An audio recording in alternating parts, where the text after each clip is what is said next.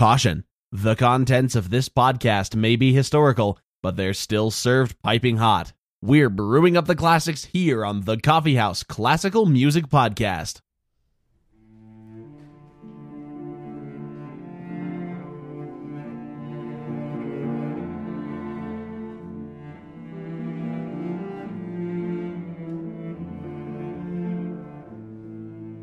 Hello and welcome to the Coffee House Classical Music Podcast. My name is Asa. And I'm Allison. And on this episode 49, we'll kick off our two-part series looking at the musical siblings Felix and Fanny Mendelssohn. So this week, we're going to take an in-depth look at their history, and then 2 weeks from now, in episode 50, we'll do some fun compare and contrast with their music. We'll start with Fanny. She was born in 1805, the first of 4 children in her family. And her family was, quote, gentrified Jewish Germans who owned a successful banking firm. Fun side note, her and Felix's grandfather, Moses Mendelssohn, was actually a rather famous Jewish philosopher who petitioned the Prussian court for religious tolerance of the Jewish people. He petitioned the Prussian people. Interestingly, Fanny and Felix were baptized later in 1816 in the Lutheran Church, and the surname Bartholdy was added to the Mendelssohn last name. Apparently, Bartholdy had a more Lutheran sound to it, and the Mendelssohn parents hoped that it would grant better opportunities for their children later in life. In 1809, the family moved to Hamburg, and Fanny was allowed to begin learning piano from her mother. During this time, knowing how to perform music was a very important skill for a woman, hence why Fanny's mother knew piano, but it was also very taboo for them to actually use that skill in public, and keep that in mind as we get later in Fanny's life. Also in 1809, Felix was born, and thus Fanny's life changed forever. Once Felix was old enough, he too began learning piano with his mother. Both children were very competent on the piano, though many sources claim that Fanny's skills far exceeded her brother's. There is a record that when Fanny was 12 years old, she was still allowed to perform in somewhat public audiences, as the guest list was very strict, but it was more than just family who saw her. So during these performances, she impressed the crowd by playing Bach's Well-Tempered Clavier in its entirety by memory, and recall that the Well-Tempered Clavier is 24 different keys, and each has a prelude and fugue. After this performance, it was remarked that Fanny had, quote, Bach fingers due to her extreme skill that was demonstrated during the performance. Felix Mendelssohn was also performing at a high level at a young age, although as a boy he was able to perform in real public concerts. Now for a few more years, both children were trained on a level playing field. Rather than just their mother's tutelage, both children got numerous music tutors for piano lessons, theory lessons, and composition. Felix also began learning violin, and both children learned organ and sung in the Sing Academy chorus. Now, the Sing Academy specialized in the preservation of religious choral works primarily from the Baroque period, and it seems that Felix and Fanny's musical exposure at this early age focused a lot on the German Baroque and classical traditions, with a strong emphasis on Bach and Haydn, which makes sense, since the Romantic period had just barely begun when they were both born. And we can see the influence this tradition had on their later works, particularly in Felix Mendelssohn's works with his later Symphony No. 5, The Reformation, that directly utilizes Bach's composition, A Mighty Fortress is Our God. So with all the equality that Fanny and Felix seemed to have in their early music training, one might think that Fanny would be that rare romantic woman who would stray from the norms of society and actually make a musical career for herself. But unfortunately, that's not quite what happened. In 1820, when she was 15, Fanny's father wrote her a letter that basically forbade her from pursuing a career of any type, including music. He stated that from now on, music can only be an ornament to her character, and she must instead become a suitable wife. Felix, on the other hand, was encouraged by his father to pursue music with all his heart. At this time, Felix was only 12, but he still had some wonderful opportunities for musical growth. Surprisingly, at this young age, he wrote a Singspiel, which is a German comic opera, along with many sacred works. He also became very inspired when he attended a performance of Weber's Der Freischütz and also had the chance to personally meet Goethe, that infamous and pervasive romantic figure. Eventually, Felix Mendelssohn graduated from the University of Berlin. While there, he not only continued to perfect his musicality, but also took classes in law, geography, and aesthetics. Now, this was all at the urging of his mother, who apparently was of the opinion that musicians often lacked a solid education. So, now a multi-dimensional, solidly educated, and fully realized professional musician, Felix had grand plans. He made a grand tour of Europe that included Italy, France, and England, and these travels inspires many of his works, such as the Italian and Scottish symphonies. It was also at this time that Mendelssohn orchestrated the revival of Bach's St. Matthew Passion. Now, this was also a project he would turn back to after the death of his father in 1835. And this is interesting, because by this time, Bach was a bit forgotten. So this was actually a very interesting project for him to be working on, because by this time in history, Bach was actually a bit forgotten. However, I think all of Felix's early study of the German Baroque showed him how truly great Bach was, and he was determined to not let this great composer fall to the wayside. So really, it's because of Felix Mendelssohn that Bach is now a household name and regarded as one of the greatest composers of all time.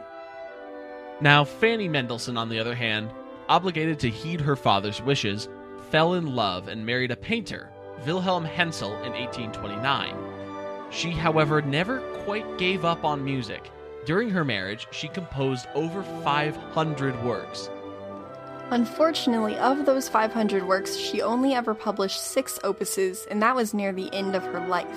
And this was mainly because of her brother expressing the same wishes as her father, that she should not make her music public. Fanny and Felix really had a codependent relationship and valued each other's opinions, although sometimes at the expense of their own happiness. So recall that Fanny's early piano talents exceeded Felix's, and it's speculated that her composition talents would have also, had she been allowed to really develop that skill.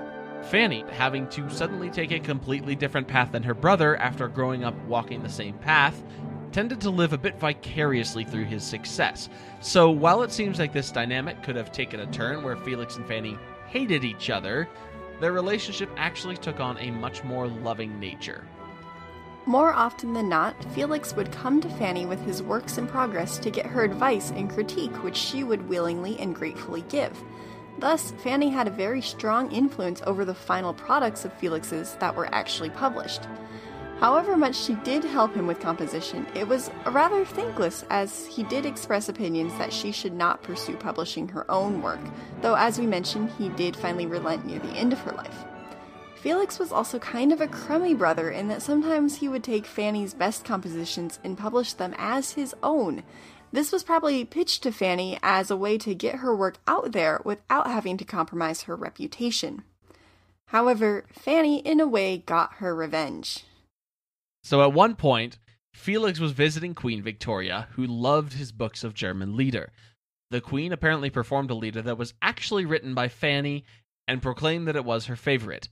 Felix, in a show of grace and humility, did then admit that it was actually Fanny who had written the piece. And as a side note, if you've watched any of the Victoria series on Masterpiece Theatre, I would imagine that that portrayal of Queen Victoria would have been thrilled to know that it was actually a woman who had written her favorite song. But recall that Felix was not the only man in Fanny's life. Her husband, Wilhelm Hensel, was actually a driving force that kept Fanny composing. Rather than wish that Fanny be the standard housewife of the times, he hoped for her to do things that made her happy, such as composition. Now, I think it's really fortuitous for Fanny that she ended up with Hensel, because as an artist, I think he was more sympathetic to her plight of wanting to be creative with a medium that needed an audience. I think if Fanny had married someone else with a profession of, say, banking, like her father, I think there would have been more expectation for her to be just a housewife. While Fanny was adjusting to married life, Felix was rubbing elbows with the romantic greats of the era. He held several prestigious positions around Germany, some of them at the same time, and of course he met several prestigious people as a result of these positions. Of musical note, he impressed Berlioz, Wagner, Gounod, and the Schumanns, and you'll know this character if you've seen the recent film The Greatest Showman. He met Jenny Lind, who was the Swedish Nightingale, the best soprano in Europe at the time. He also met other romantic arts types as well, notably meeting Hans Christian Andersen and probably also the Grimm brothers. And it seems at this time his interest in fairy tales was really awakened, as he soon came out with one of his most famous suites of incidental music for Shakespeare's A Midsummer Night's Dream, which includes the famous and ubiquitous Wedding March. And Felix, during this time of great musical output, was also a bit shackled by being employed by Friedrich Wilhelm IV, the King of Prussia. Obviously, the king wanted Mendelssohn to focus on court-related projects, but the ever-creative Felix wanted to do more than just that. And eventually it was settled that Felix could stay on with the king as well as do his other work, as long as his salary from the king was cut in half. With Felix producing music left and right, Fanny was doing her best to keep in touch with the musical world. Inspired by her childhood and visiting the cultural salons held by her great-aunts, Fanny herself started to host a salon, and this was an appropriate place for her to present her own music if she wished, which included performing and even sometimes conducting. Since there was a guest list, it was still considered, quote, private, even though people in the outside world probably did hear about Fanny's performances. Due to the nature of the salon atmosphere, most of the music Fanny wrote was not on the same large scale of the operas, oratorios, and symphonies of her brother. Rather, she specialized in lieder for voice and piano accompaniment, and her own sort of genre, the song without words, that were basically lieder without the voice. And unfortunately, probably because he published many of them under his name, Felix gets the credit for this genre pretty often.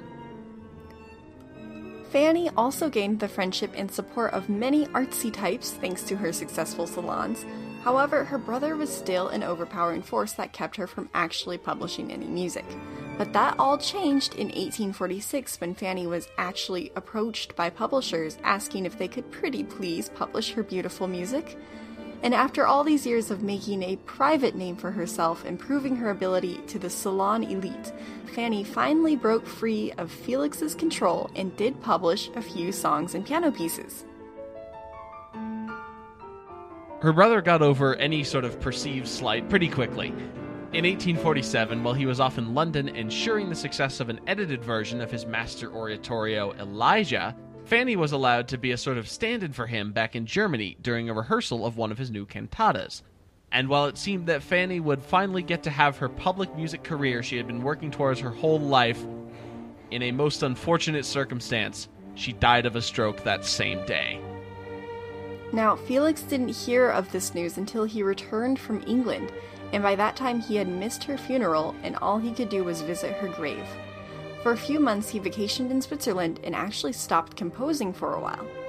He gradually returned back to his music, but the music he composed after this time was remarkably more sad. For example, his heart-wrenching String Quartet No. 6 that was written after Fanny's death was apparently thought of him as a requiem for Fanny. And this is an interesting choice of genre to be considered a requiem, which is a genre that usually calls for large orchestras and choirs. Could it be symbolic that this is a chamber group, which is the type of medium Felix had restricted Fanny to all these years? Maybe. Or it could just be what he was working on at the time, and those were his feelings that went to the page. Despite an attempt to get back to life as usual, Felix himself suffered multiple strokes. The first few didn't kill him, but eventually, just a few months after Fanny's own death, Felix also died. He was buried next to Fanny's grave.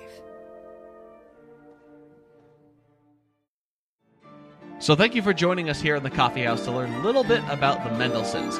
Remember, 2 weeks from now in our next episode, we'll be taking a dive down into the Mendelssohnian music. Also, we're looking to spice up our format a little here on the Coffee House Classical Music Podcast. So if you have any ideas for music topics that we could talk about that don't necessarily revolve around music history and theory, we'd love to hear them. You can send suggestions to our email at coffeehouseclassical@gmail.com, or post to our Facebook page, or message our new Instagram account under the name Podcast Coffee House, which is all one word. And as always, if you like what we're doing, share us with a friend and like our Facebook page, The Coffee House Classical Music Podcast. So for The Coffee House Podcast, I am Asa. And I'm Allison. Thank you so much for listening.